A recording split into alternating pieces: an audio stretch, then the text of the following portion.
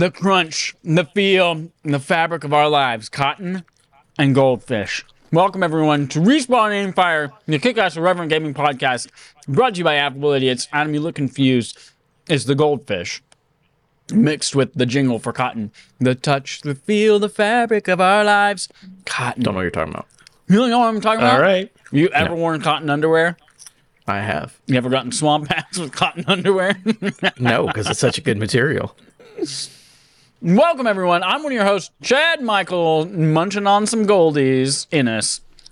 We've got over here a completely brand new host, never before seen before, some guy who's in Adam's chair. Who are you, Adam? Well, you just gave up the surprise. Yes, it's me. For audio listeners, well, if you've only listened to audio, you would never know. I had dreads that went below the middle of my back, and now I have no hair at all. Oh, we can hear the dreads. Yeah. Every time you turned your head, it was like wind chimes. Yeah, they're gone now. Just a beard. Just a bald beard boy now. You look like a completely different person. Yeah. It's what it looks good, though. Thank you very much. And then joining us, our RAF regular, Alex. Marsha. Damn it, I used that joke last time. Cozina. How are you, Alex? Did you? I honestly don't remember. I'm doing pretty good. I'll say this right here, right now. Goldfish are one of those snacks that I have tried over the months and years that have made up my life to Are you about to genuinely talk shit about really goldfish? enjoy. I don't dislike them. I don't hate them, but I've never had a packet of goldfish, a good old scoop of the hand of them fishy crackers and been like, oh man, this is excellent. I've always been like, this is all right. I could go for a better They're not supposed to have a cracker. fishy flavor. They're not fishy crackers. They're cheese. I know. I If know. you And go even in then, there I'm like, expecting seafood, you're going to be disappointed. I know. And I'm saying that I have had better cheesy crackers. I think that there Wow. are many better cheesy crackers out there. Wow. Have you had better pretzel crackers, though? Because the pretzel goldfish, or the flavor blasted, boy, had an orgasm. There are definitely a lot of like seasonal, like exclusive goldfish flavors that are definitely only available in the United States. Alas, as a Canadian, I don't get as many varieties. So maybe I need to just explore the spectrum a little bit. But the problem is that like, you know, you pick up like your standard Oreo flavor. That's just the two like little, you know, chocolate cookie wafers with some white cream in the middle of them. That tastes really good on its own.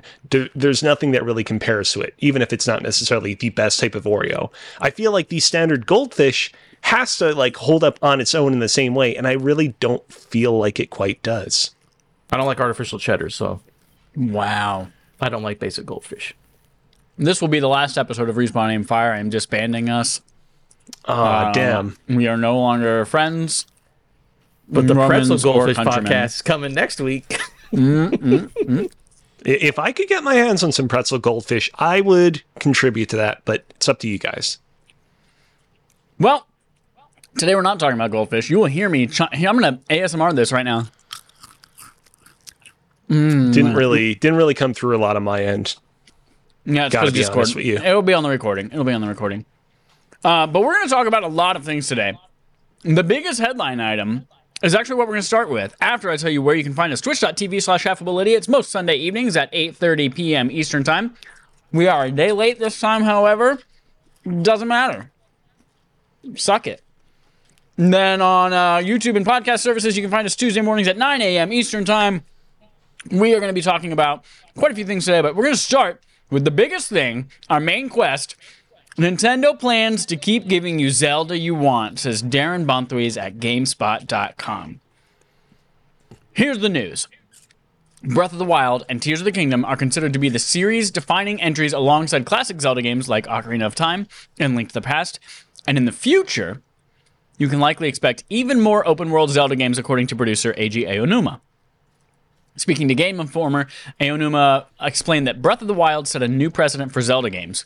Quote, "Of course, the series continued to evolve after Ocarina of Time, but I think it's also fair to say now that we've arrived at Breath of the Wild and the new type of more open play and freedom that it affords. Yeah, I think it's correct to say that it's created a new kind of format for the series to proceed from." Wow. So yeah, it looks like Breath of the Wild, whether that is a good thing or a bad thing to you, is the future for the format of Zelda, beyond seemingly Tears of the Kingdom. And we're going to use that to just jump right into talking about Zelda Tears of the Kingdom, because I know that I have played some of it. I know that Alex has played some of it. We've got a unique little take here on it. We are people who have traditionally badmouthed Zelda Breath of the Wild. Alex has recently turned a corner on it, and he does enjoy it now. But traditionally, we've badmouthed it. So here's our takes on it. I'm going to start with Alex. I know you've played a lot of this game. Tell me about your feelings so far on Zelda Tears of the Kingdom. So I'm about 4, possibly 5 hours into the game, and thus far I have been enjoying it quite a bit. You know, even after enjoying Breath of the Wild as much as I did, I'm not ready yet to say, oh man, that game's one of my favorite games of all time, nor am I ready yet to say that Tears of the Kingdom is one of my favorite games of all time. Historically, my favorite games of all time have been games that I've had to kind of let sit and marinate and, you know, fully blossom and mature into my favorite games in my mind over the course of many weeks and months, and I'm sure this will be the same for these two games. Thus far, though, the game is just really special. Just using Ultra Hand and all the other new abilities to create whatever it is that my mind so desires is a whole lot of fun. And I am just incredibly surprised with like how much new stuff there is to do in the game's open world, and just like how different it feels from Breath of the Wild. A criticism that you've seen some shit disturbers throwing at this game is, oh man, it's just the same map as before. And it's like, I pretty exhaustively scoured every inch of Breath of the Wild's map over the course of the past month, and this feels like quite substantially different from what I experienced there. There are a lot of like key landmarks and whatnot that definitely are not all that much changed from its predecessor, but like by and large, like this is a substantially different game from what we got before. I have a few more thoughts to share, but before I get into those, Chad, like, are you feeling on the same wavelength about how different or not different it feels? Like, where are you at? So I started the game on Saturday morning. I didn't even plan to buy it. I didn't even plan to buy it at launch. But seeing all the reviews and everything like that, I was like, I feel like I have to. I feel like I have to because it is a landmark in gaming. So I bought it, played like probably 2 hours on Saturday morning.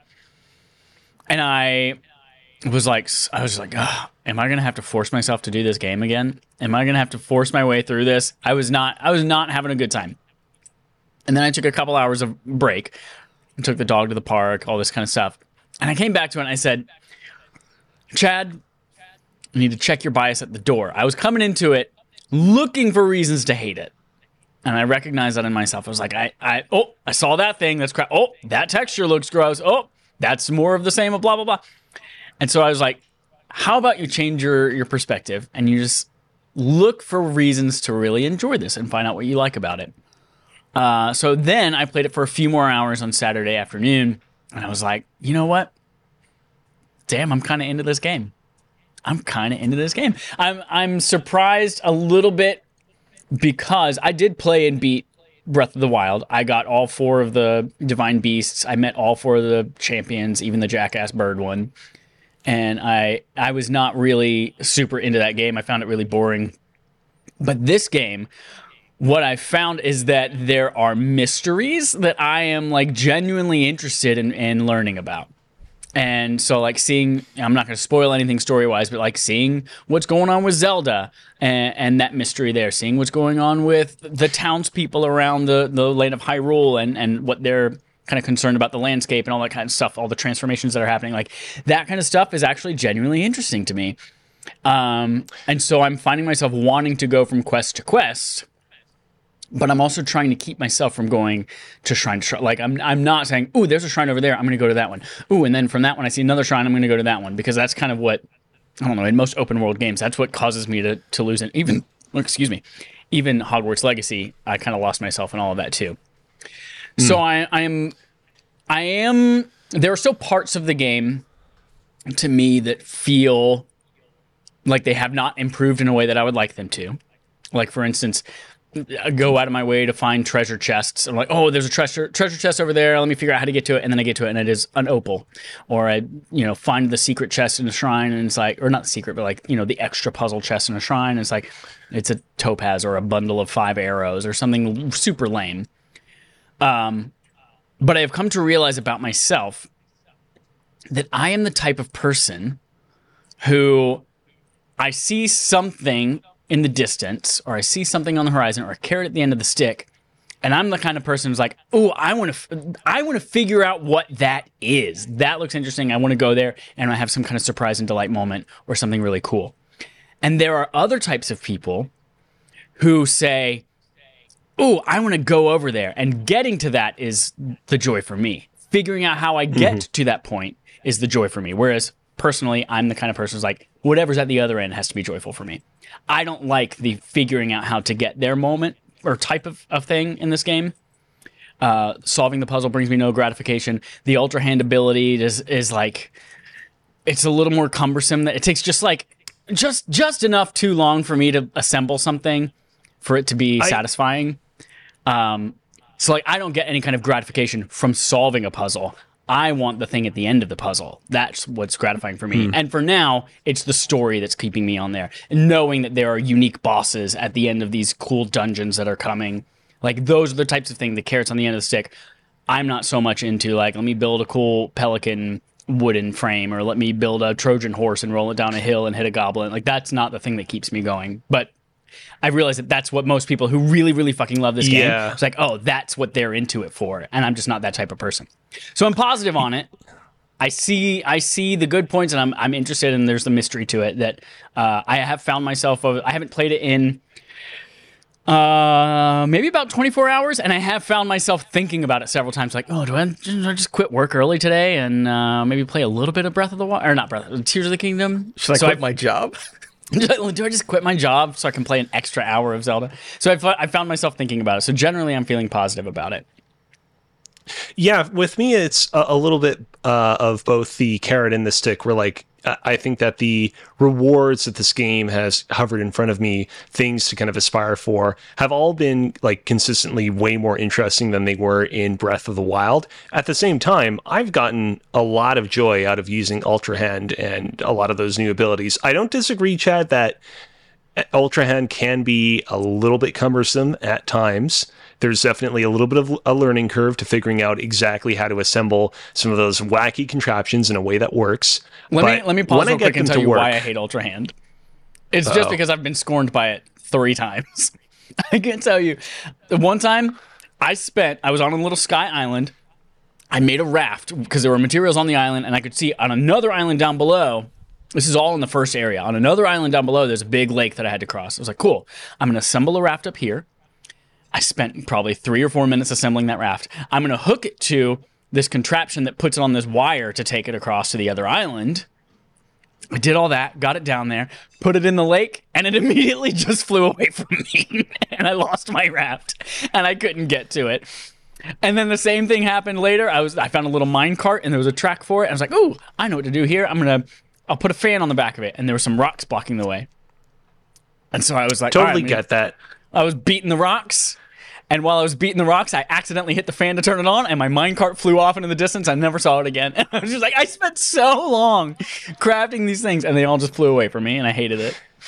Yeah, I mean, that's just, that's unfortunately just part of the game. And I sympathize with your troubles over that. But, like, man, I've gotten so much joy and pleasure from it. Of course, we've all seen, by this point, probably tons of videos of people making crazy, super impressive attractions. I've seen videos of people that have made, like, trucks, people that have made, like, functioning mechs and other crazy appliances. Some of my favorite videos, though, on Twitter have been the people that have used the Ultra Hand to make, like, things that don't really serve super practical purposes, but that are still very fun to look at, such as one of the biggest things that's currently sweeping Twitter, the Korok crucifixions. That is a hard word to say, but I just shared with you a video of a person that crucified a Korok to a, like, horse-drawn carriage and is taking him through Hyrule right now, as a warning to all the Koroks out there not to get lost astray. Great stuff. We'll say this with regards to Ultran. We are really just getting deep into Zelda here right now. Of course, shrines return in this game. They're a little bit different in appearance from the old shrines from Breath of the Wild, but have a very similar functionality where you beat them, you get a little like light item thingy, and you can eventually turn in a bunch of those to get more heart containers or stamina containers. So far, there is part of me that feels a little bit miffed over the fact that so many of them are so ultra hand heavy. You get a couple of other powers at the beginning of the game, much like how at the beginning of Breath of the Wild, you get a couple of powers there, magnesis, stasis, cryonesis, like the ice power and stuff. And so far it feels like most of the stuff has been a little bit too ultra hand focused. And I hope that future temples in the game give a little bit more love towards the other powers. Real quick, I do also want to return to what you were saying at the very beginning of your thoughts on the game, Chad, about, appreciating how much more story there is in this game this time around. Like, it really feels like the developers took to heart the criticism that so many of us had of Breath of the Wild, that it was so story light. In Breath of the Wild, after the ghost of the King of Hyrule, slight spoilers for a 6-year-old game, reveals to you the kind of like basic timeline of events that led up to the calamity that basically kind of set the tone for Breath of the Wild setting. After all that happens, Breath of the Wild really doesn't like have a whole lot more to offer in the story department. So many of the like cutscenes and memories that the game rolls out after that big opening monologue don't really kind of like show a whole lot more to the story other than what you already learn and know. And I was very impressed. Early on, it seems like the game is kind of gearing itself up to do a very similar kind of tell-all cutscene in which a certain character, who will go unnamed, like reveals like what's currently going on with the kind of backstory of the world you're in. And that moment doesn't happen. And you come out of it being like, man, I have way more questions than answers, way more so than I had at the beginning of Breath of the Wild. I don't know what the hell is going on with characters X, Y, and Z. And I'm really loving that, because I feel like it could have been so easy for Nintendo to have been like, we're just going to keep the story simple this time around.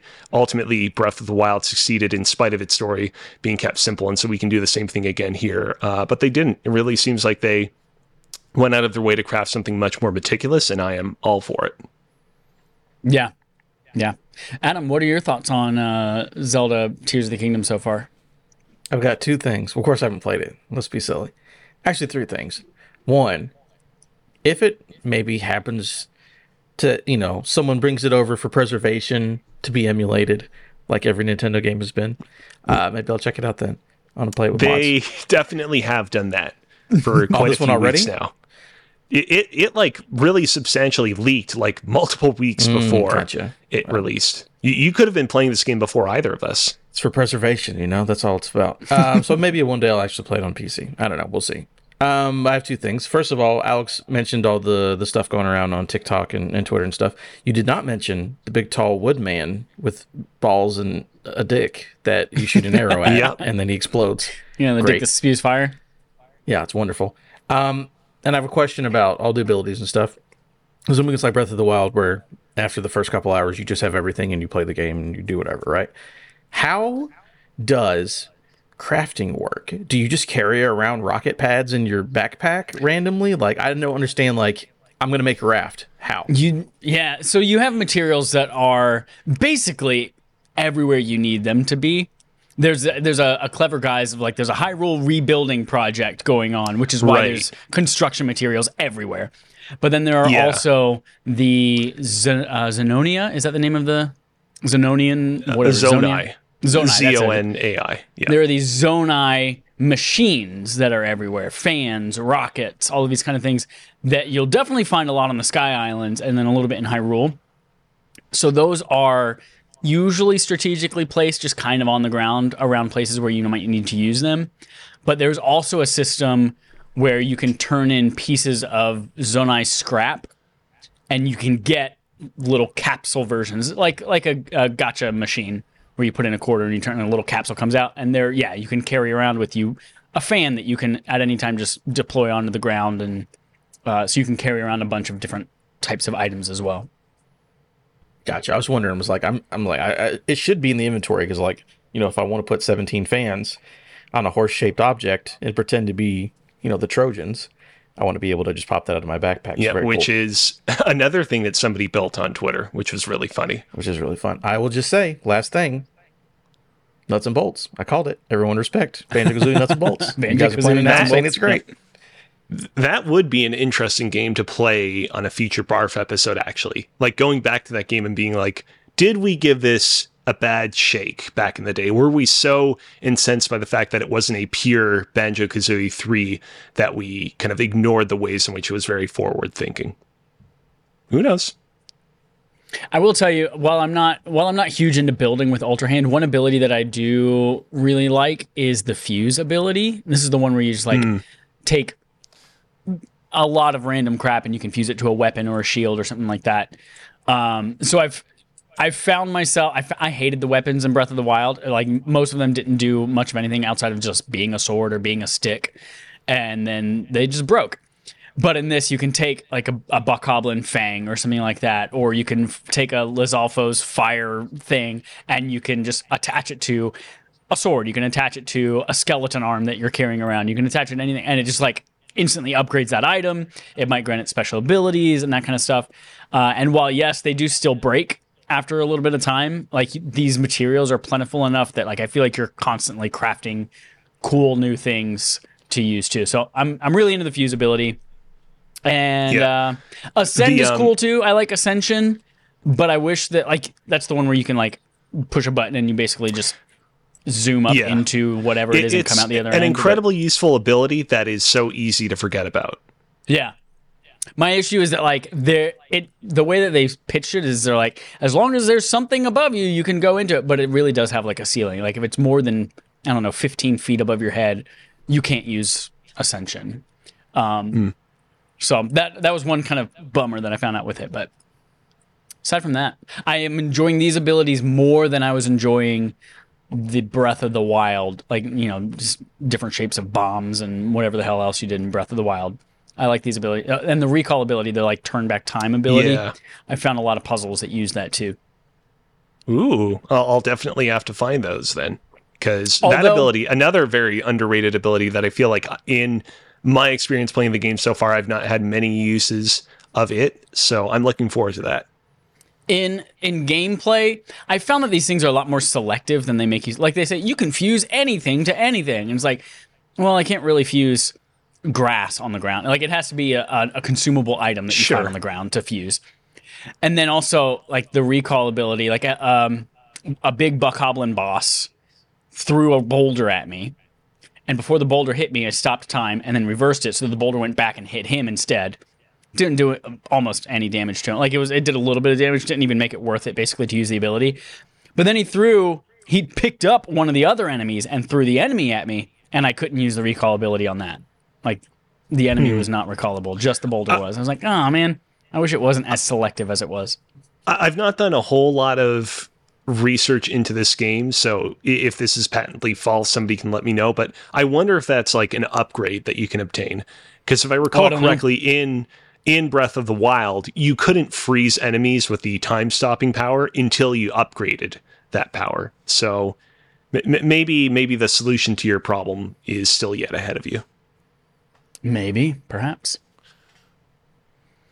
Before we move on to any other playtime stuff, do we have any other final thoughts real quick on Tears of the Kingdom? I'm sure we'll have more impressions as we play the game a lot more over the next few weeks, but anything else to say today? I do want to real quick go back to the article that we referenced at the top. I still am very nostalgic for the older style of Zelda game that was, not as open as these past two games have been, but I'm so impressed with just how fresh this game feels, despite, ostensibly being set in the exact same world as Breath of the Wild. And so I'm definitely incredibly open to whatever it is that they come out next in this kind of open world style of Zelda game. but hopefully they'll leave enough room room in the door to slot in a slightly more classic Zelda here and there. Maybe we can get another Link's Awakening-esque game at some point in between them. I would love that. All right. There is a little bit of an audio issue happening where you all sound like robots to me. I think it's just a Discord thing because both of you sound like robots a little bit. I wanted to wait till after this discussion so we didn't break it in the middle. I'm going to go to a hold slide real quick, and then I'm going to leave the Discord call and come back and see if that fixes it. All right. Interesting. All right, we're back. Oh, yep, and then I come back to this, and okay, it's still there. I think it's going to be fine in the recording. And we're back. It's just going to be on Twitch. It's going to sound weird, but nobody watches it. Well, we have a few people who watch it live on Twitch, but nobody watches it like video on demand on Twitch. Hey, we don't want to put ourselves down too much. We need to act like we are super duper popular. Speaking of being popular, though, we're for the future of people, we are looking at migrating hosting services for our podcast. And I was going back we currently host on SoundCloud just because that's what we've done for 5 years. And I was like, damn, we're up like maybe 50% in our listens for the last few weeks. I was like, oh, that feels good. And then I go and look at our YouTube stuff. And Adam, your reviews, your last like 4 or 5 reviews are some of our most viewed videos of all time. So it's pretty dope. Look at us making moves, doing big time. You know what it is? It's all the poop jokes and the bald men. Really popular. All the poop, every poops. We're going to continue to talk about poop in reference, but we're going to call it Korok seeds from now on. So, like, I got to go drop a couple Korok seeds. Spoiler alert. Yeah. Let's talk more about games that we have played. Playtime. Alex, you were playing a game that aside from Tears of the Kingdom, you were playing a game that came out a long time ago, several years ago, that I still keep seeing in headlines everywhere. Tell me about this game and why it's relevant today. Like, why are people still writing and talking about it? Yeah, so over the course of the past week or so, I mostly just played Tears of the Kingdom, except for 2 hours on Saturday with another one of my super secret Discord friend groups. I jumped into Sky for a little bit. Sky, the most recent game from that game company, as well as the only game that game company has put out since the release of Journey in 2012.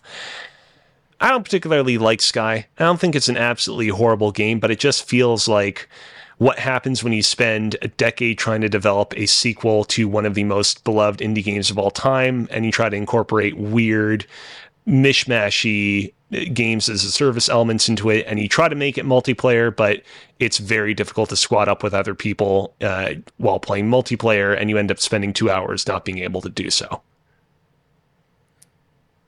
All right. What platform are you playing it on?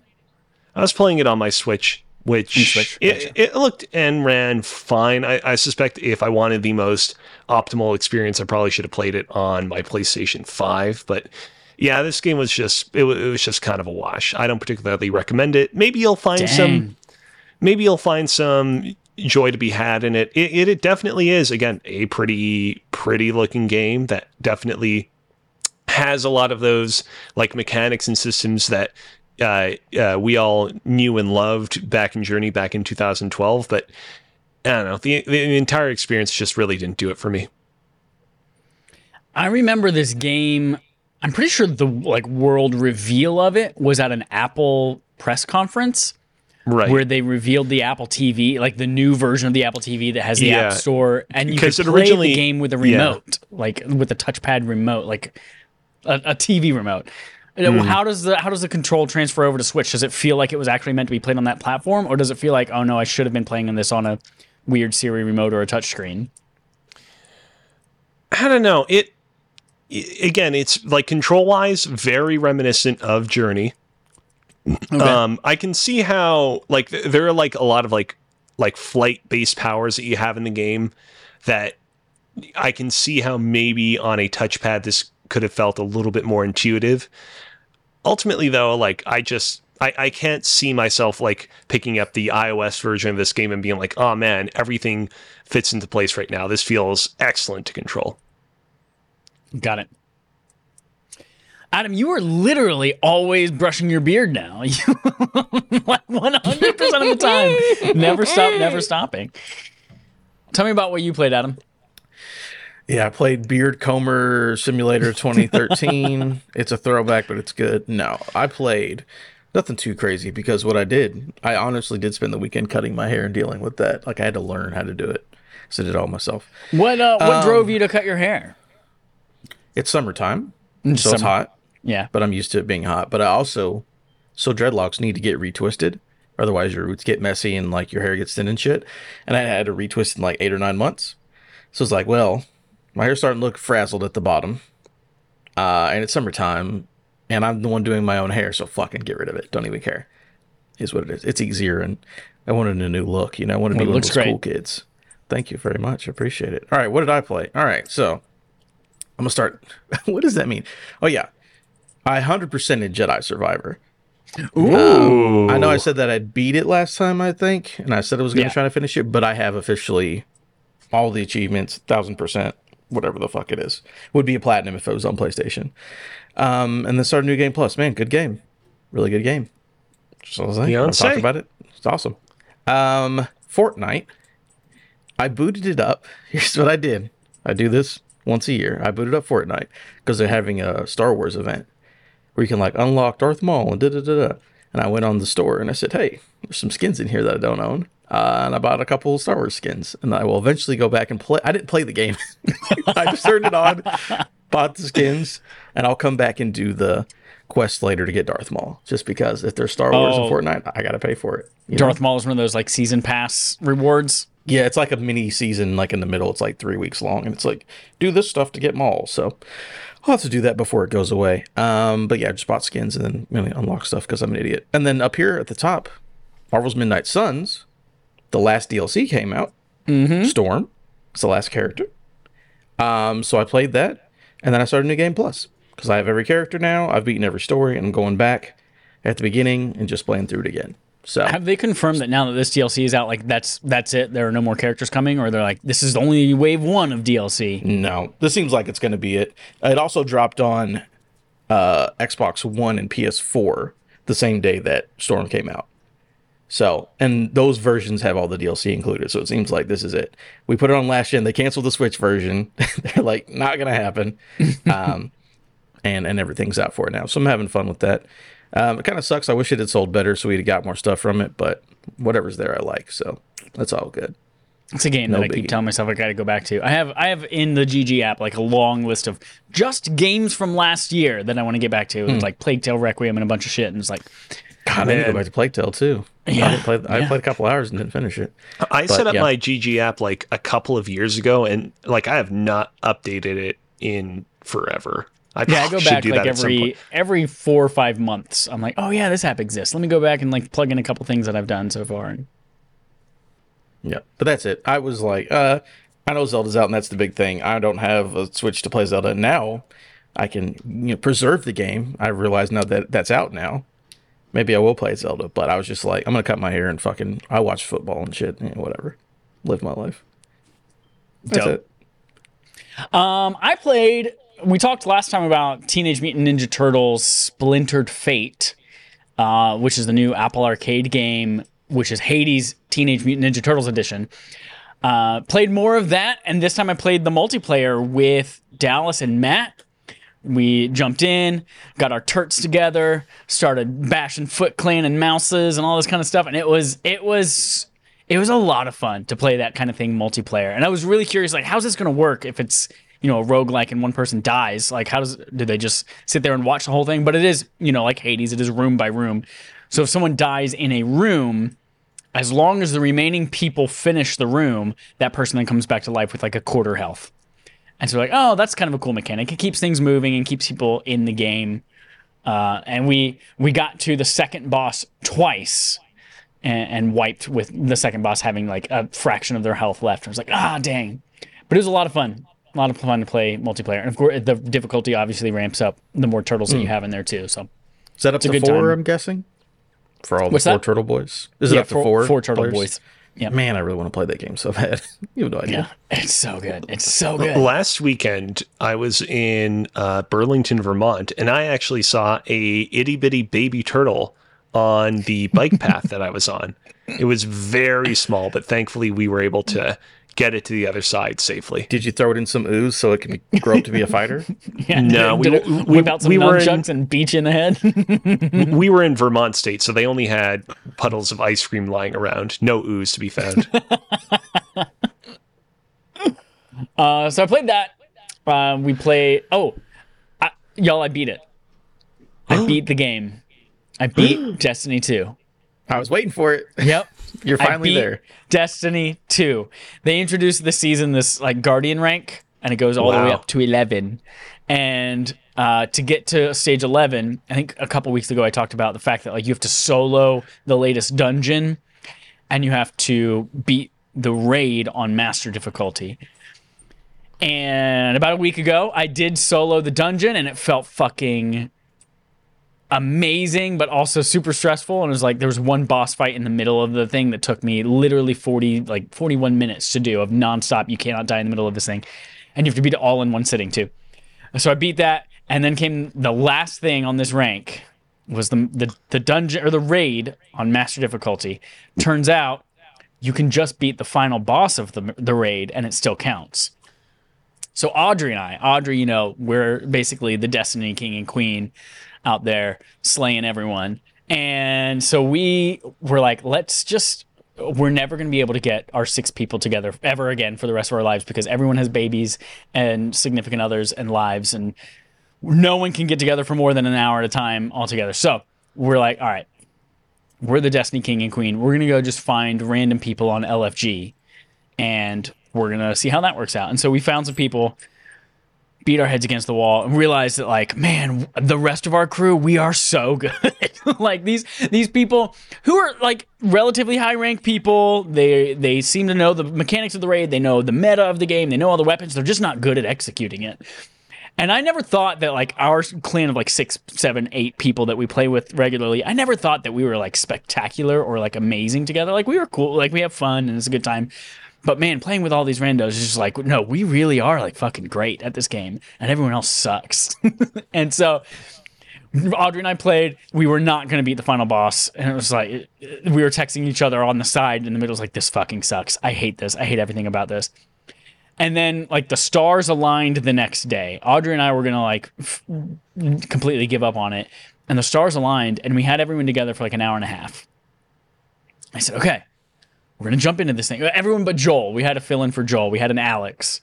And so we're like, let's run this. I'm going to time box it. I'm going to give us an hour. And if we don't feel like we're making significant progress and we're feeling really good about it at the end of the hour, we're just going to call it. I don't want us like, you know, beating our head against the wall forever.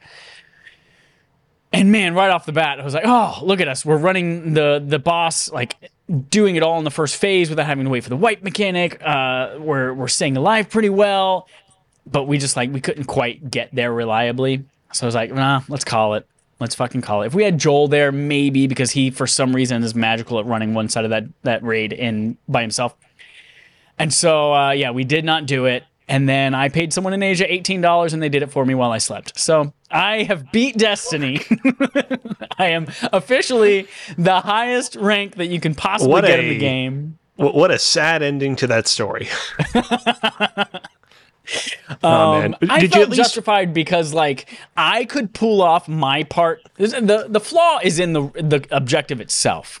Like, in order to say that I am, like, forget the label at level 11, but to say that I am an incredible Destiny player means I also have to find 5 other incredible Destiny players and get them all together at the same time and do this thing. And it was like, well, that's not a reflection on me as a player. That's a reflection on, like, how many friends do I have who have free schedules. So I felt justified. I'm like, I did my part. I was staying alive. I feel like I could have continued to do damage, et cetera, et cetera. So, like, I'll pay the $18 and let someone else get that achievement for me. So this is only for us, but in our Discord chat, I just put in a song to commemorate the end of you guys playing Destiny together. It's a sad song for Fast Furious 7 when Paul Walker dies and they give him a tribute at the end. That's a song for you guys. Did any credits play when you quote unquote beat Destiny 2? I don't know because I was asleep. It was 2 in the morning when the guy beat it. So you totally missed all the post-credit scenes. I did. Yeah, Jason but that was Statham's great. punching the punching bag and Han shows up at his door. Yeah. We played Legend of Zelda: Tears of the Kingdom. We talked about that already. I went to go buy this game. Here's how Nintendo they get you. I went to go buy this game, which again is $70. I had previously Wario64 had tweeted a deal where like you can on Newegg.com today, Nintendo gift cards are 10% off. So I was like, cool. I'm getting a little bit of a discount on it. And I went to go buy it, and it said, instead of buying this game for $30 more, you could just get 2 Nintendo Switch vouchers. And if you're not familiar, vouchers are things that you can just redeem for Nintendo first-party games, most of them relatively recent. And I was like, fuck. For $30 more, and I looked through the list of games, and I picked up Pokemon Violet. So I finally now have the new Pokemon Violet. Got it for $30. The caveat being, to use the vouchers, you also have to be a Nintendo Switch Online member, which I was not. So I had to pay $3 to renew mine for a month. So I really saved $27. But so I've got that. I'm curious about these Nintendo Switch vouchers. Are you allowed to theoretically use them on games that might release on the hypothetical Nintendo Switch successor, or are they exclusive to just Nintendo Switch games? Because before you revealed that you bought Pokemon, I was about to be like, you could cash this in for when Metroid Prime 4 eventually releases, because that's probably, hopefully, on the timeline of things, going to be the next major tentpole Nintendo AAA game now that Tears of the Kingdom is out. So this is the second time they've done the voucher thing in the last few years. They have a very specific list of games that you can redeem them for. I see. And it includes ones that have already been released and also upcoming releases that have been announced. So like you've known for a while that you could use it on Tears of the Kingdom or whatever's coming in the future. So, but no, Metroid Prime 4 was not on that list. Most of the future-facing things. I can't remember exactly what was on it, but I think Tears of the Kingdom was like maybe the latest of the things that are available on that list. But, I mean, this time and last time, it was like basically any Nintendo game that you cared about, they had a voucher for. So, okay. So yeah, I'm playing that. I've played it literally only about an hour leading right up to this. In fact, I told y'all I was going to be 5 to 10 minutes late, and it was because I'm at a part of the game that I couldn't save. And then I realized, you can just hit the menu button on the Switch, and it will save your state anyway. So, so I played it for an hour. I did not pick up that Weed Cat or the Donald Trump duck. I got that cool fire lizard kid. He's my starter. I was very surprised that your rival right off. They don't call her rival, but Nimona, I think is her name. I always say Neomuna because that's the new planet or the new city on Neptune and Destiny. But she does not pick. Usually the story goes, you pick a Pokemon and then your rival picks the one that's going to beat your Pokemon. So I picked Fire Lizard expecting her to pick Trump Duck. And instead she picked Weed Cat.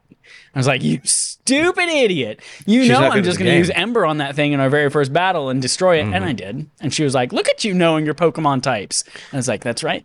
That's right. People really love Nimona, by the way. Like, she kind of blew up when the game released, because previously the past few Pokemon rivals have been like Hop or like these characters are just like, oh man, I'm so excited to be your rival. Just these complete wet fart characters.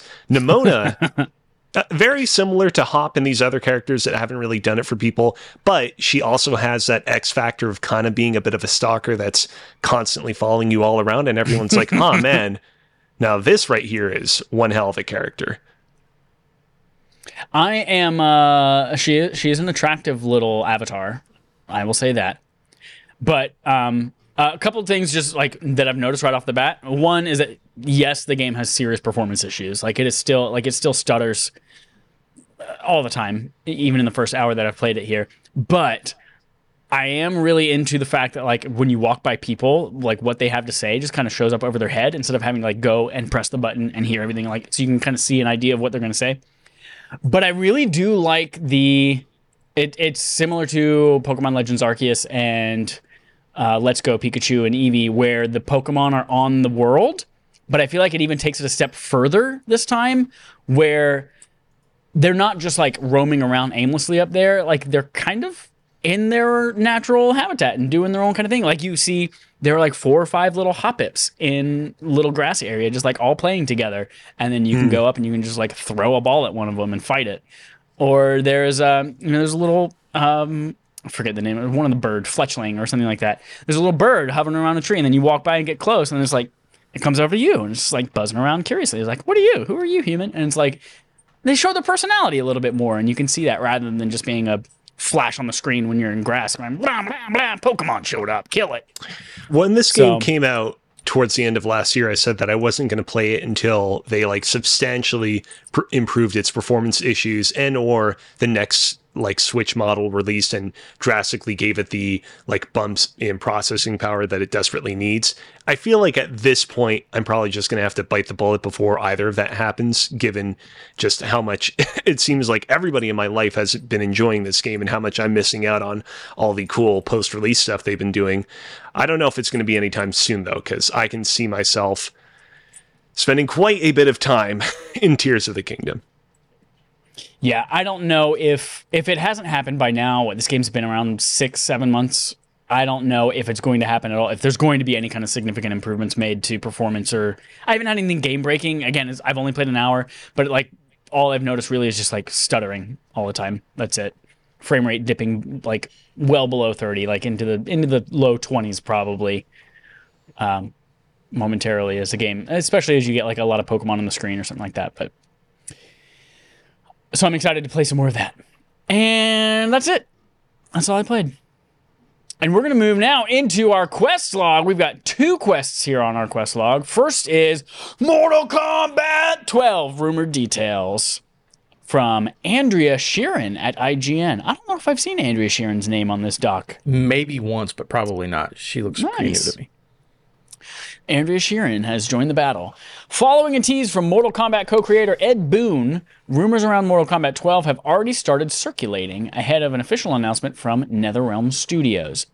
Days ago, Boon posted a short video of a ticking clock on Twitter counting down to something, and that something is most certainly Mortal Kombat 12. Now, if you're not familiar, anytime I say combat in this context, it's spelled with a K. That's just a trademark of the series. What? The clock starts with a C.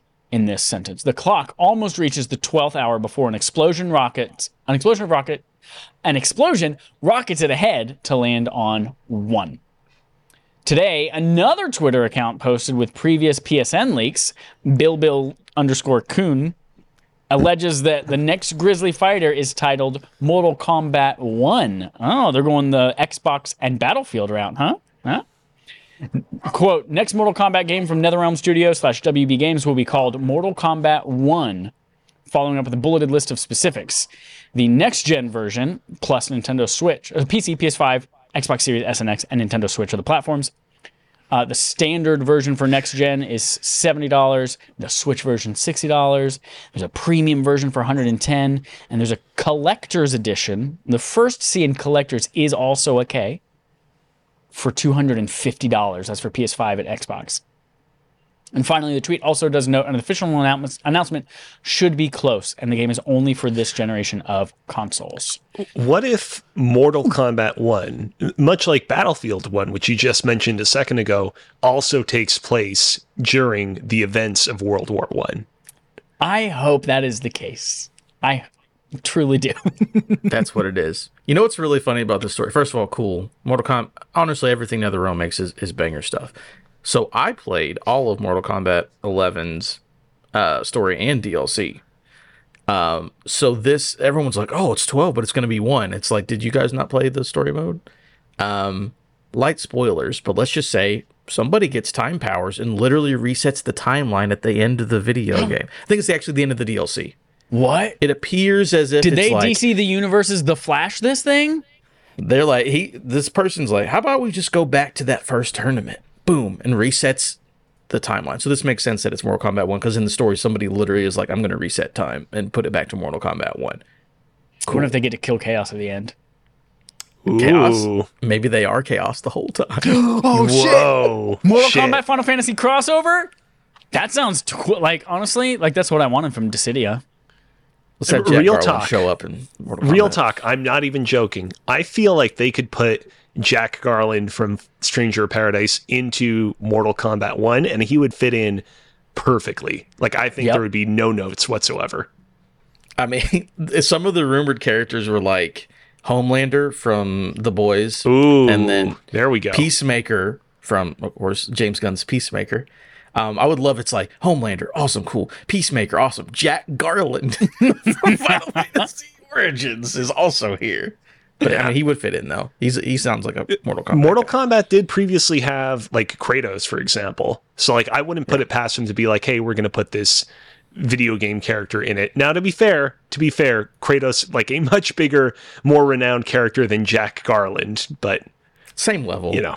They're right there. Next up, our last story. Summer Games Fest has some big names showing up. This comes from Jason the Finale from GameSpot. You could tell I was Italian because I was doing this with my hand.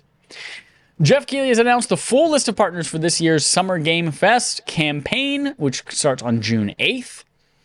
With over 40 developers and publishers confirmed as participants. Some notable entries on the list are PlayStation, who has yet to officially announce any showcase or state of play for the summer months. PlayStation has participated in Summer Game Fest Live in the past. However, with The Last of Us Part 1 serving as the final announcement of last year's Summer Game Fest Live broadcast. That's where they announced they were doing the remake. They brought out old boy and old girl on stage and said, hey, what's up? This game's real. Look at it.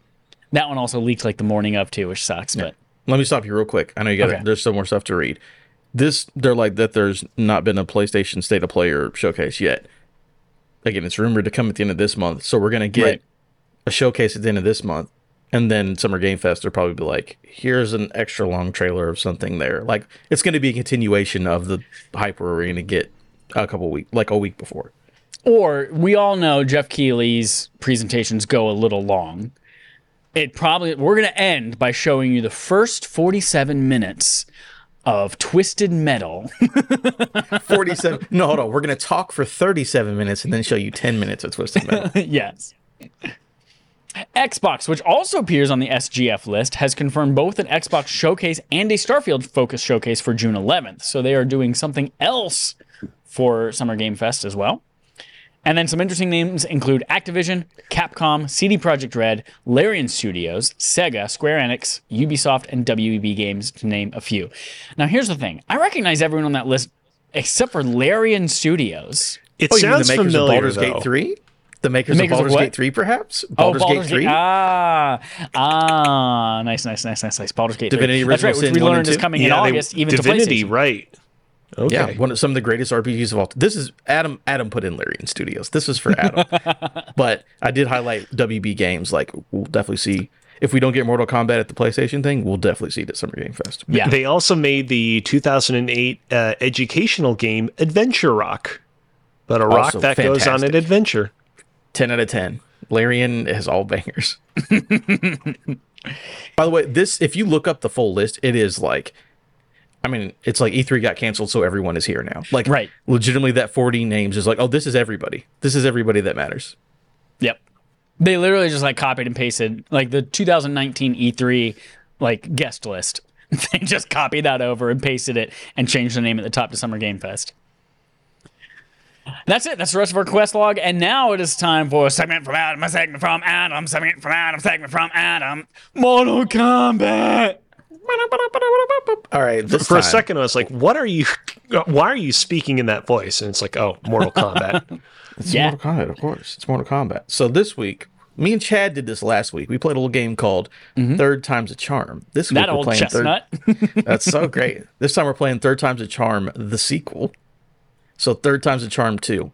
And this week, so last week, I had a list of the best trilogies that ended on the Xbox One and PS4 generation of consoles.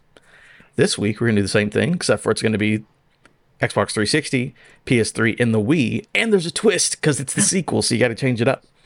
So before I get to that, I'm going to go on Twitter, because I asked people, like, hey, what are some of your favorite sequels from that generation of games? Before I get to them, I have a list here already of 12 really good ones. If you guys can think in your head of like, what was a really good, again, the trilogy ends on that generation of consoles. Do you guys have any in your mind as I look up this tweet?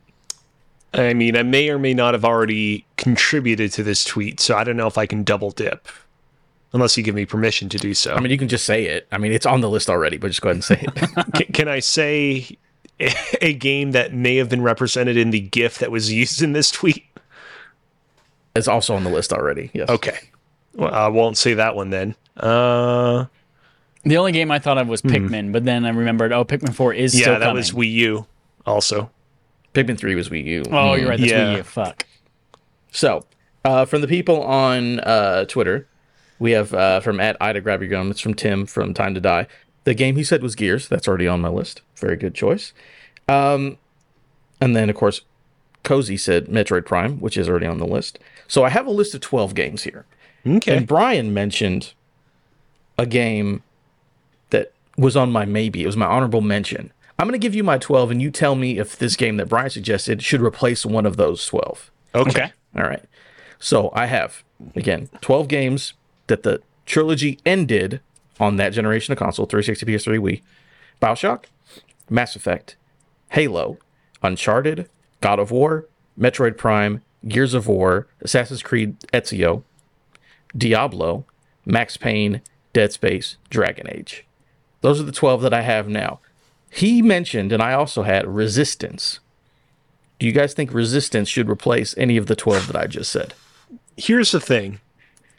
Calling the BioShock games from that console generation a trilogy feels like a little bit of a misnomer because BioShock Infinite is so like thematically and narratively removed from BioShock 1 and 2. I also think that calling DLC says otherwise. Is it? Did you play the DLC?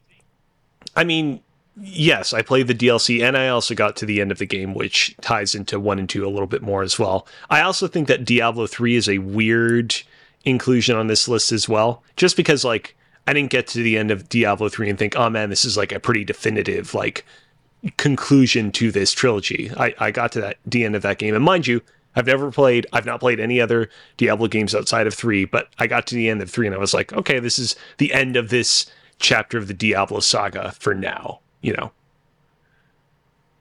Yeah, I did put it on the list just because I'm with you. I don't know how much connective tissue, but it technically is the third game. And then it landed on that.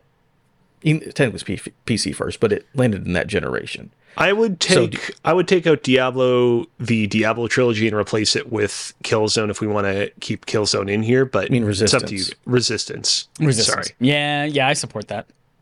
You want to get rid of one of the greatest trilogies of all time for Resistance? I can do that, no problem. We got to get it on there because Brian mentioned it. Yeah. Can we make sure that we also just mention Resistance Retribution for the PSP? I mean, that's a game. Yeah. Yep. It's no longer a trilogy if we're including it. No, that one's not included.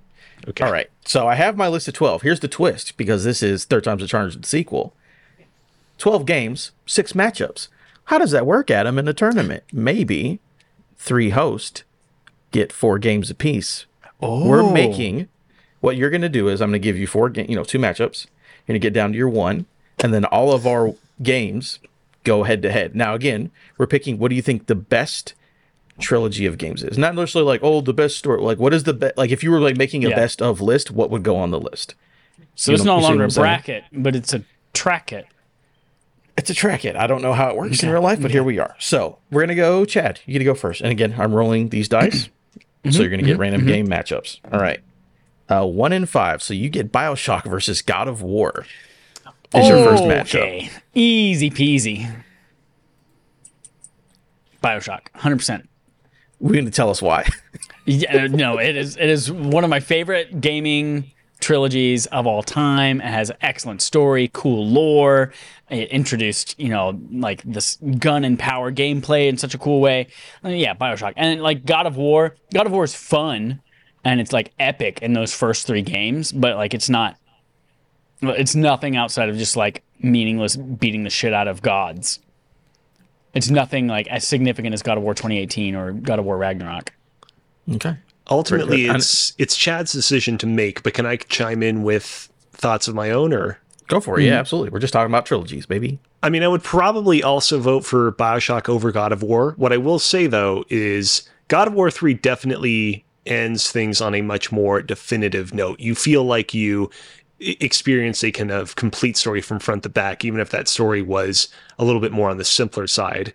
Again, I previously alluded to this. The 3 BioShock games don't really feel like they're telling a like single kind of cohesive journey over the course of all 3 entries, even though there are more there's more connective tissue between the three games than perhaps I gave them credit earlier, but that's just me. Yeah, I think it's a good choice. BioShock makes plenty of sense. I will say, though, out of the two trilogies of games, God of War 1, 2, and 3, all excellent. BioShock 1 and Infinite, excellent. BioShock 2, not the best. BioShock 2, I think, is underrated, y'all. I would actually put BioShock 2 above Infinite, but that is a discussion for another time. Ooh. Hot Take Central. All right, roll another one. Super underrated. Plus, Minerva's Den BioShock 2 DLC was just like also really good. So good. Yeah. All right, Alex, I'm rolling for your first matchup. Whew. All right, 10 and 11. You have Max Payne and Dead Space. Max Payne and Dead Space. These are both very interesting trilogies because Dead Space, the original, a like classic action horror game. The sequel, Dead Space 2, leans a little bit more into the action side of things, and a lot of people didn't love that, but many people still consider it very good. And then Dead Space 3 leans way too much into the action side of things and is seen as sort of like a quintessential example of EA just ruining something that was great. Max Payne, also real interesting because like the first and second games were made by Remedy, then the third game was made by Rockstar, which is sort of something like I feel like there are very few examples that we can point to in the history of the video game industry of what happened there, of like a video game series being worked on by a like mid-tier developer, mid-tier in the sense like talking about where Remedy was at the time that they made those games, and then a developer like even more famous and popular than them, like inheriting that particular franchise. I feel like typically what we see happen more often than not is like a really famous studio births a franchise and then that gets handed down to someone less famous as they move on to greater and greater aspirations. A lot of people really loved Max Payne 3. I know a lot of other people also felt like it kind of went against what made the first and second Max Payne games so memorable. Just because I have more experience with Dead Space, I'm just going to go with Dead Space on this one. Support. I've never played a Max Payne game outside of the first one on iPad. It was not a good experience on iPad. So what an interesting thing to say. All right. Also, I played BioShock 1 on iPad. Not a good place to play BioShock 1. I didn't even know that it came out on iPad. Yeah, it is no longer accessible there. But yeah, it was there shortly. Not very good. All right, I'm rolling for me for my first matchup. Let's see, 9 and 3. So I have... Ooh, sorry, guys. I have Resistance versus Halo. Oh, we know what's going here. Yeah. Let me tell you, if we're talking about first-person shooter franchises, Halo beats the shit out of Resistance in every way. Made first-person shooters on console. Innovated multiplayer, matchmaking, all that party system, all that shit came from Halo 1 and 2. 3 was awesome to play that on the next gen console. Resistance, I like Resistance, but I think by the time 2 and 3 came out, like all the steam for that, like people were not super hyped on those. I'll say this. Gotta go to Halo. I enjoyed Resistance 3 more than I enjoyed Halo 1, 2, or 3 individually. However, Resistance 1 and 2 are like, I don't know if either of you have played those games recently. Those two games are super inconsistent. There's a lot of cool stuff in them. There's a lot of stuff that is super duper dated. So, yeah, I feel like just for consistency and like innovating in the first-person shooter genre, Halo's got to take the crown.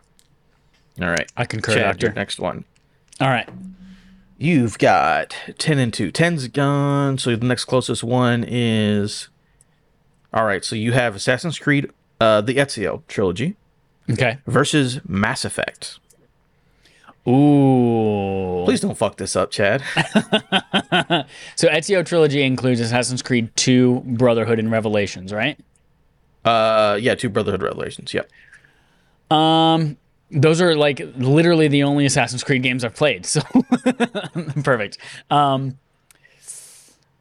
Effect, though, has like such a legacy, and it has... all those romances, you get to go bang people, you got great character development, side stories, you can bang people. You can't bang anyone in Assassin's Creed. Although, Brotherhood has that really cool thing where you can like send people out on missions, like that base building type thing from Metal Gear Solid Peace Walker, and have them come back, and like that was really cool and fun. If only Mass Effect had a similar thing in its games.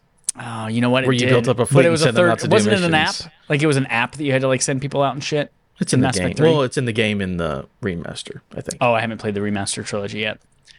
But yeah, obviously, yeah, this goes to Mass Effect. Duh. Yeah, Mass Effect 2 is I was Mass worried. Effect 2 on its own is better than all three of those games combined. So, Damn. yeah. Cannot argue with that. All right, your next one up, Alex, is 2 and a 12. So you have Uncharted trilogy versus Dragon Age. Oh. Dragon Age is a tricky one because it launched on both gens because it was Right. like right on that line. But Right. I'm including it in this one. So yeah, Uncharted versus Dragon Age. I feel bad that I never gave them Dragon Age games a shot back in the day. I played like a couple of hours of Dragon Age Inquisition around when it came out. It was part of like some weird research survey thing at my university back in the day. I don't really know what they were even researching. They just wanted us to play like the first few hours of the game, and I didn't dislike it. I mean, I feel like I kind of got to give it to Uncharted, not just because I've played all three of those games, but also just because that is a much more kind of consistent trilogy. There are fans exist for every single game in the Dragon Age trilogy, even of 2, which at the time was kind of viewed as a little bit of a disappointment coming off of the high of 1. But yeah, got to give it to Uncharted. Yeah, as a dude who loves Dragon Age, which I do, I love all those. Again, 2 was fine. 1 was awesome at the time. I really like Inquisition, but like Uncharted 2, man, that's like one of the best games ever made. It's fucking great. So I don't, even though Uncharted 1 sucks ass, 2 and 3 definitely are a much bigger improvement. So I could see why you went that way. So we have one more matchup. Ooh, why did this fall to me? Metroid Prime versus Gears of War. I so wanted to advance Metroid Prime 3 forward, but I guess it's in your hands now. It is in my hands. And so what I'm going to do on this, again, I fucking love Gears of War. I've played either one I played a Wii Metro Prime. I don't remember which one it was. All of them came out on the Wii. They so were all on the Wii. It could have been, but I played it any one of early them. on. So it had to be 1 or 2. I didn't play the later one. If it was early on, then it had to be 3 because the trilogy. Oh, that's right. They were GameCube games. That's right. That's right. So it must have been 3. I'm going to give it to Metroid Prime. Really? Solely based on the fact, that I was looking. So when I was making the list, there was a list of like by Metacritic what the most popular trilogy of all time was, and I think Metroid Prime was either number 2 or 3 on that list. So even though I haven't played them all, I don't want to hold that against them. Metroid Prime is much beloved. I love Gears of War as well, but I'm just going to have to give Metroid Prime. Like it's beloved and it scored super well. So I don't have to explain this shit to you. All I don't right. explain anything to you. Shut up. I'm happy you made that choice. Just for you. Not going to happen again. All right. So, Chad, you have the tough choice of what are you going to bring to the final throuple? The final threesome? Ooh. 3-person sex joke. BioShock versus Mass Effect. What are you going to pick as your winner to go forward? BioShock, 100%. Can you explain why over Mass Effect? Just because it's one of my favorite game series of all, and maybe my favorite game series of all time. And so I'm just completely biased on it. Well, you have 2 amazing games, so it's fine. Do you think, if we pulled this list up to people, you think BioShock would be the one that would take you all the way? Here's the thing. People forget, 1, about Mass Effect 1 and how difficult it is to play. 2, about Mass Effect 2 and how long those elevator rides and like That was exploring. Mass Effect 1. Yeah. No, Mass Effect 2 had some elevator rides. Did it? Mass Effect 2 had some elevator rides. I don't Maybe not remember the that remasters about 2. anymore.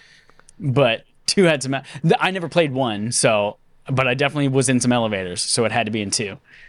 And then got to go on the planets and like do the little rover around it and find the resource. No, nobody's about that shit. It was much improved though. in the remaster, but anyways. Yeah, maybe it was. Again, I've only played the original. I'm a true gamer, so like I've only played the original of all of these things. So haven't you except played for the first one? Dead Space and Resident Evil 4 this year? Shh. No, BioShock, that's fine. No, I mean, yeah, this is completely 100% biased. Like, yeah, I love the world of BioShock. I love the story. I love the connections that they have with each other. I love all of it. You have 2 of the best trilogies on your list, so it's hard to do. So, Alex, Uncharted versus Dead Space. I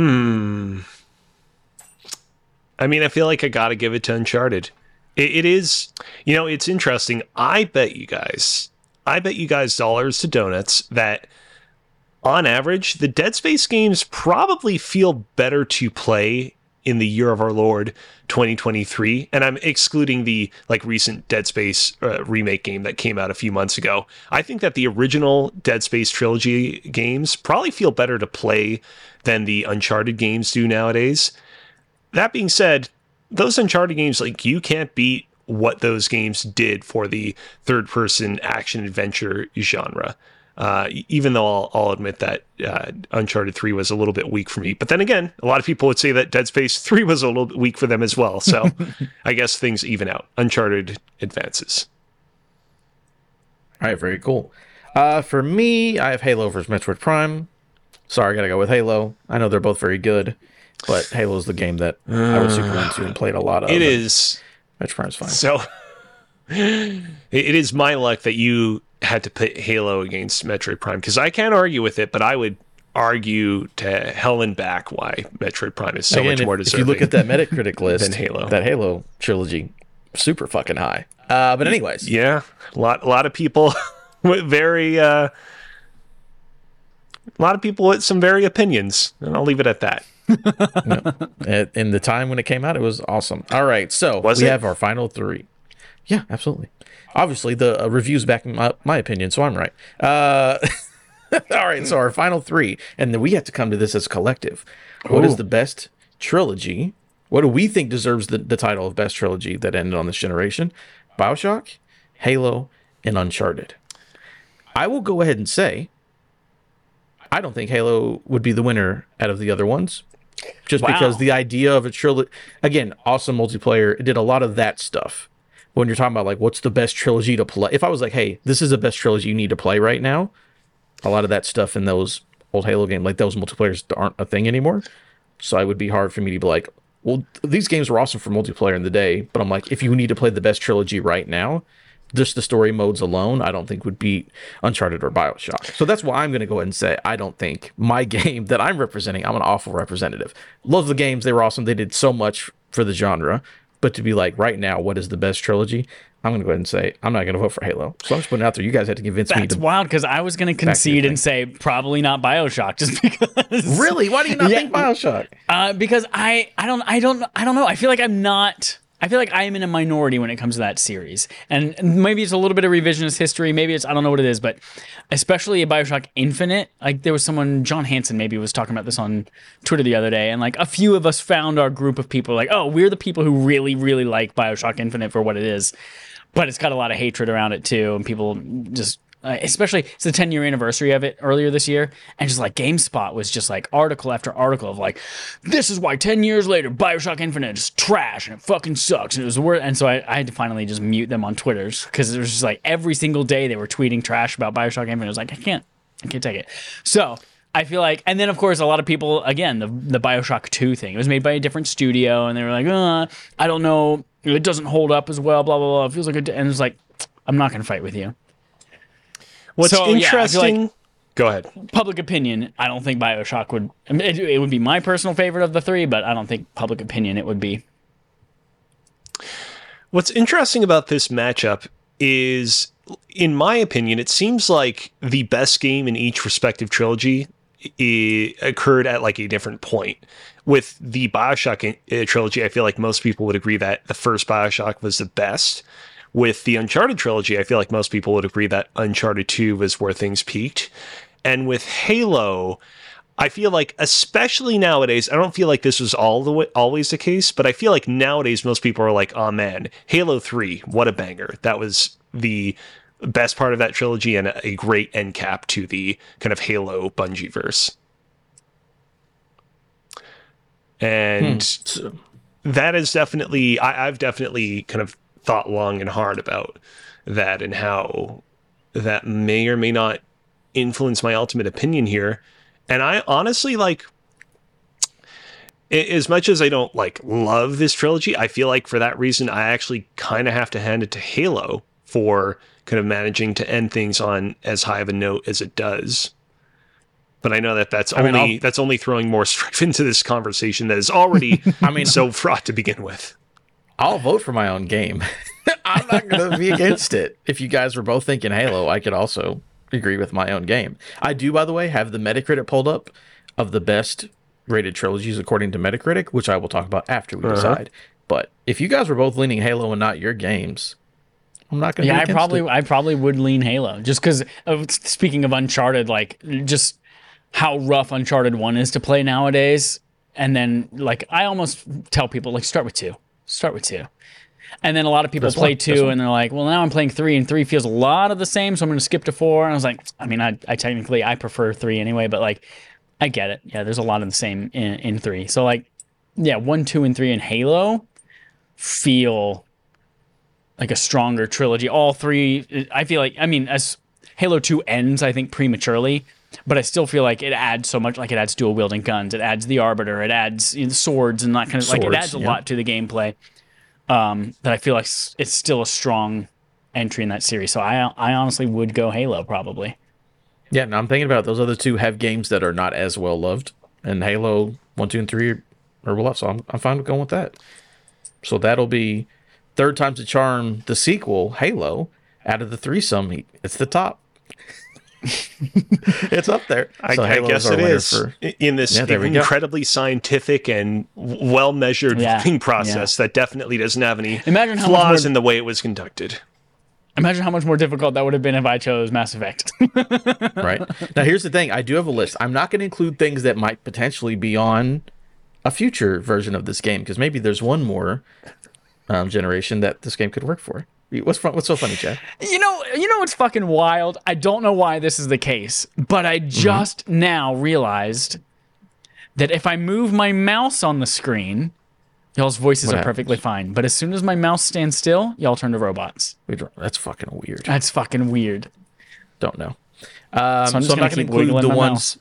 I'm not going to include the ones that might be included in a different edition. But number 2, again, this is Metacritic. These trilogies are the rated best on Metacritic. Number 2 is Halo at an average of 95. So we technically chose right according to Metacritic. There was a 97, 95, and 94, which is fucking crazy. Number 3 was Metroid Prime, average of 93. Well deserved. Well deserved. Yeah, absolutely. Gears of War is number 4, also with a 93. Mass Effect at number 5, also with a 93. BioShock at number 6 with a 92. And then after that, Diablo with a 90. And then after that, it's things that would not be included in this list. Well, Assassin's Creed Ezio Trilogy is an 87, but at that point, you're below 90. It doesn't matter. So yeah, we kind of were picking with where Metacritic was in it. All right. Similar. So very cool. Again, we have one more potential thing. What do you call them? Generation? Number 1 on that list is what would be in the next, if we did another iteration of this game, would be what Metacritic says is number 1. But anyways, that'll be for another time. That's it. As not satisfied as I was where we ultimately ended up with this, like going through this segment, I am incredibly nostalgic for the fact that we had a console generation where you could straight up have trilogies of games that were developed and delivered in a, pretty kind of like short amount of time. Like nowadays, like trilogies basically don't exist anymore, because by the time that you get to even like the sequel, it's already been like half a decade, if not more. Yeah. It was. I actually love that. We had a long Oh, go ahead, Chad. I love that where Cory Barlog was talking about that with God of War. And when after God of War 1 came out and God of War Ragnarok was in development, they asked him, they're like, is this the start of another trilogy? And he's like, honestly, it's just going to be 2 games. Because if we did 3, it would take way too long to tell this story. And it would be too much time between games. So like, we're just going to do 2. Yeah. I say this generation was perfect because that PS3 360 generation was like extra long compared to most generations. And games only took 2 or 3 years to make. So you could bang out a trilogy. No problem. I think like Mass Effect's like we're literally like 2 years apart for 2 and 3 or something like that. It's crazy. That's it, though. That's my segment from me. It's time for a Game On Game Show. The Game On Our Game Show, we play a game called Game On, the gaming show on our game show. Game. We've got one that might go pretty quick. I feel like it's going to go pretty quickly today. It's called Who's the Most Smartest Person? This is a game that we've played before a very long time ago. So probably while neither of you were on the show. And I couldn't remember the name of it. So it is now named Who's the Most Smartest Person? This is a game where I will give you. It's kind of it's a competition of sorts, where I will give you a prompt, and you have to respond with video games that fit into the category of the prompt. And the game is you are ping-ponging back and forth, both saying games, until one of you cannot come up with an answer. And that time interval where like it's taking you too long to come up with an answer will be determined by me, and it is super subjective, and I will just you whenever it feel like it's been too long. Or if you say a game that is wrong, if it does not fit into that category, you will also lose, and the other person will win that point. For example, let's say we're starting with Adam, and I say the category is games that star Mario. You might say Super Mario Bros. And then Alex now has to say Super Mario RPG. And then Adam says Super Mario Sunshine. And then Alex says Teenage Mutant Ninja Turtles. That's wrong. Adam gets the point. So that's an example of how this works. So I've got technically 7 things here. If it goes really fast, we might do all 7, but I'm thinking we might do just 5. What questions do you have before we begin the game? I think I'm good. I think I'm good as well until I inevitably make a mistake and lose points. Here's the thing. If you all say something that does not fit it, but I don't know and I don't catch it, you get away with it. If the other person catches it, though, and they want to challenge it, then we can resolve it by like looking it up and figuring it out. And if the person who challenged it was wrong, they lose the point. So keep that in mind. Keep that in mind. All right. The first one, we're going to start with Alex. The first one is games whose title has the word dragon in it. Dragon Age. All right. Dragon Age 2. All right. Dragon Age Inquisition. Dragon's Dogma. Dragon's Dogma 2. I don't know if there's a Dragon's Dogma 2 out. There is.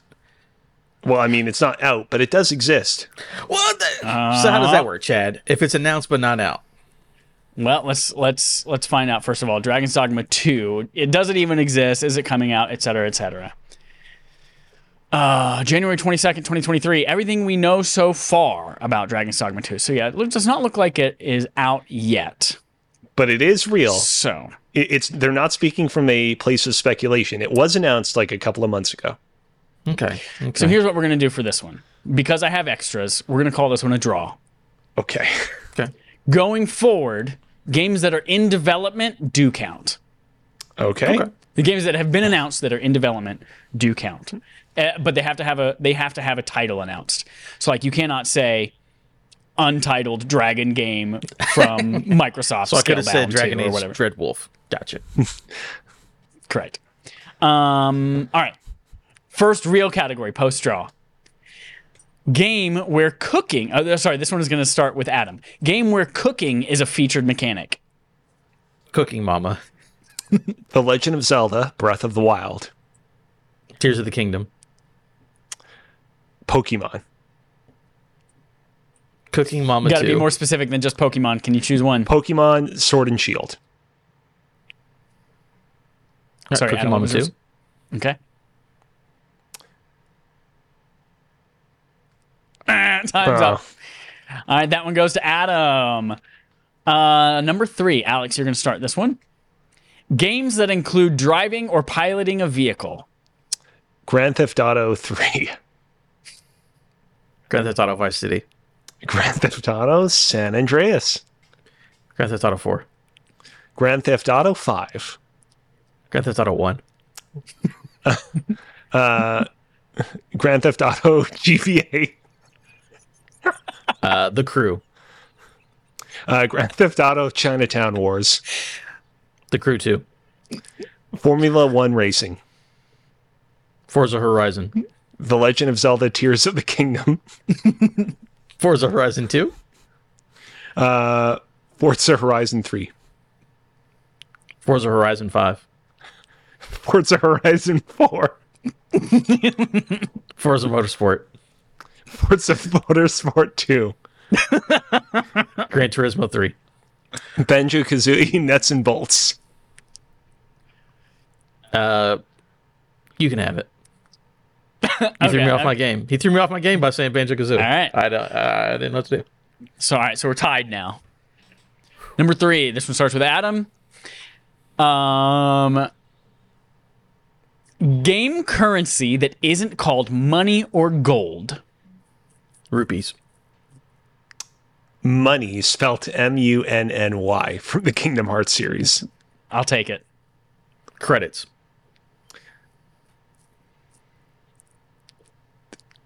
Cookies. Time's up. What uses cookies? Cookie clicker. This was from Oh, Jeopardy. yeah. I mean, Rafferty. Oh. You remember? Remember Cookie Clicker? Yeah, I remember. Yeah, I remember that. It's the spiritual successor to Comp Jump. All right. Sorry, I totally blacked out. Who won that one? 2 for Adam. 1 for 2 for Adam, Alex. okay. 1 draw. All right, we'll do 2 more. Game with... Sorry, who starts this one? I totally forgot. It'll probably be me because I think he Okay. started the last round. Okay, Got go for it. All right, Alex. Game with a default female lead character. No character creators are allowed. Metroid for NES. Horizon. Metroid 2, Samus Returns. Horizon Forbidden West. Metroid 2, Return of Samus for the original Game Boy. Metroid Prime. Metroid Prime 2, Echoes. Metroid Prime 3. What's its full name? Don't care. Metroid Dread. Let's see. Everything I'm thinking is character Time's up. creators. Time's I up. can't, yeah. All right, y'all are tied at 2 each. This is the final one. Tiebreaker. Starting with Adam. Game where the main playable character wears some kind of head covering. Is it just like clarification? Is that hats, helmets, just anything that would go on your Hats, head? helmets, burqa, whatever it is.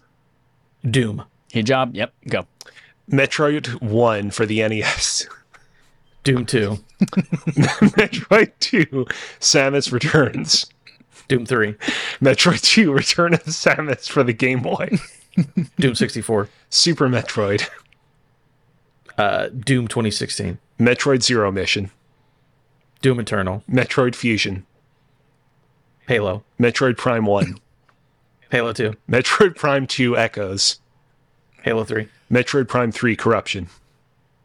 Halo 4. Metroid Other M. Halo 5 Guardians. Metroid Prime Federation Force. Halo Infinite.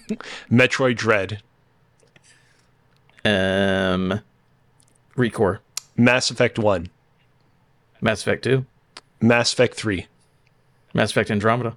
The next Mass Effect game that doesn't have an official title yet, but is real. I'll the take it. ruling I'll on this? take it. You're going to give it to him? Yeah, because the prompt does not have specifically anything about the title in it. We're fine. Okay. All right. San Andreas. The Legend of Zelda Breath of the Wild. Tears of the Kingdom. The Legend of Zelda Twilight Princess. Ocarina of Time. The Legend of Zelda Okay, I'm going to call this Majora's one a Mask. draw. I was like, eventually they're going to get to end one of these franchises, and we're going to call that a draw. We've got one more here that we'll use as a tiebreaker. Okay. We'll do that. This one, I'm not going to assign someone to start, but whoever shouts something out first, you get to start. Game where you get to pilot a mech of some kind. The Legend Armored of Zelda Tears of the Kingdom. Armored Core 2. Armored Core 3. Armored Core 4. Armored Core 5, Fires of Rubicon, or whatever it's called. That's incorrect. That's an We've got a incorrect title. challenge. We've got a challenge. Armored Core. You know the part at the end where I 5. said, or whatever it's called? I didn't mean that to be part of the title. No, it's Fires of Rubicon is 6, not 5. Is it?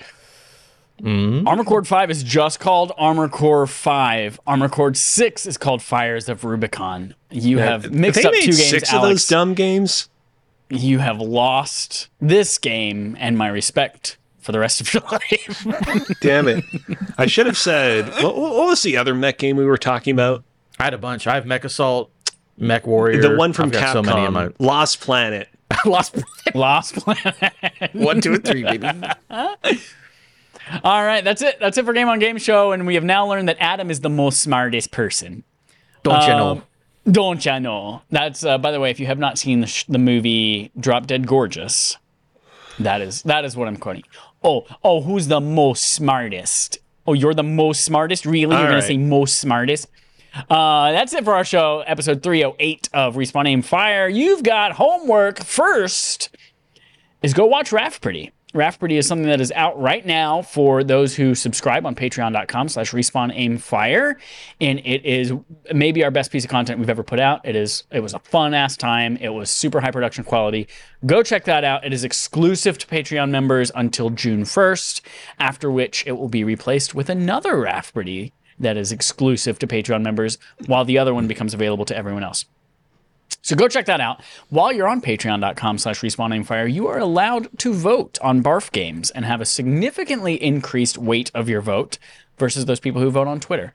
So that vote will be coming up in the next week or two for whatever we're going to be playing in June. But for the month of May, we are playing, you have voted, it is Minute. Technically, you all voted, and you didn't vote in any way that mattered, and so we decided we're playing Minute as a tiebreaker. So we're playing Minute, M-I-N-I-T. It's available on everything you want it to be except for Vita, so go play that. It's going to be a very short game. It seems like it's under 2 hours, maybe under 4 hours for the Platinum Trophy if you're playing it on PS4. And I don't know what the fuck measurement system they use on Xbox. What do you get, like a mouse? Or a mechanical keyboard. What's the equivalent of getting a platinum trophy on Xbox? Yes, they ship you mechanical. They ship you mechanical keyboard every time you 100% a game. I've got like 10 of them over here. It's great. Click, clack, clackety, clack, clack, clack. Perfect. So go play that. And if you want to talk about it on the show with us, let us know. If you have thoughts on it, you just want to email, you can do that. If you want to be on the show as a guest, you can do that as well. That's it for this week's episode. I want to say thank you to this person who has stood in for Adam, who is just constantly brushing his beard. Thank you for being on the show. You were a great replacement for him. Thank you. Couldn't My tell name the is difference Mike. almost. I'm here to hang out in Adam's place for the future. Thank you, Mike. We also want to say thank you to Alex, our RAF regular, for being on the show again this week. Thank you, Alex. Where can folks find you if they want to follow you? You can find me over on Twitter at Alex Kazina. And let me tell you, I have some very cool stuff in store for our next installment of Rafferty. Yes, that's right. Our next monthly rotating segment is going to be another installment of Rafferty, and y'all should look forward to it. And I'll say that much. Oh, I can't freaking wait. Hell yeah, that's badass. All right, everyone. Thank you so much for listening. Until next time, here's our usual sign off. The sound of a goldfish bag getting crinkled in the microphone.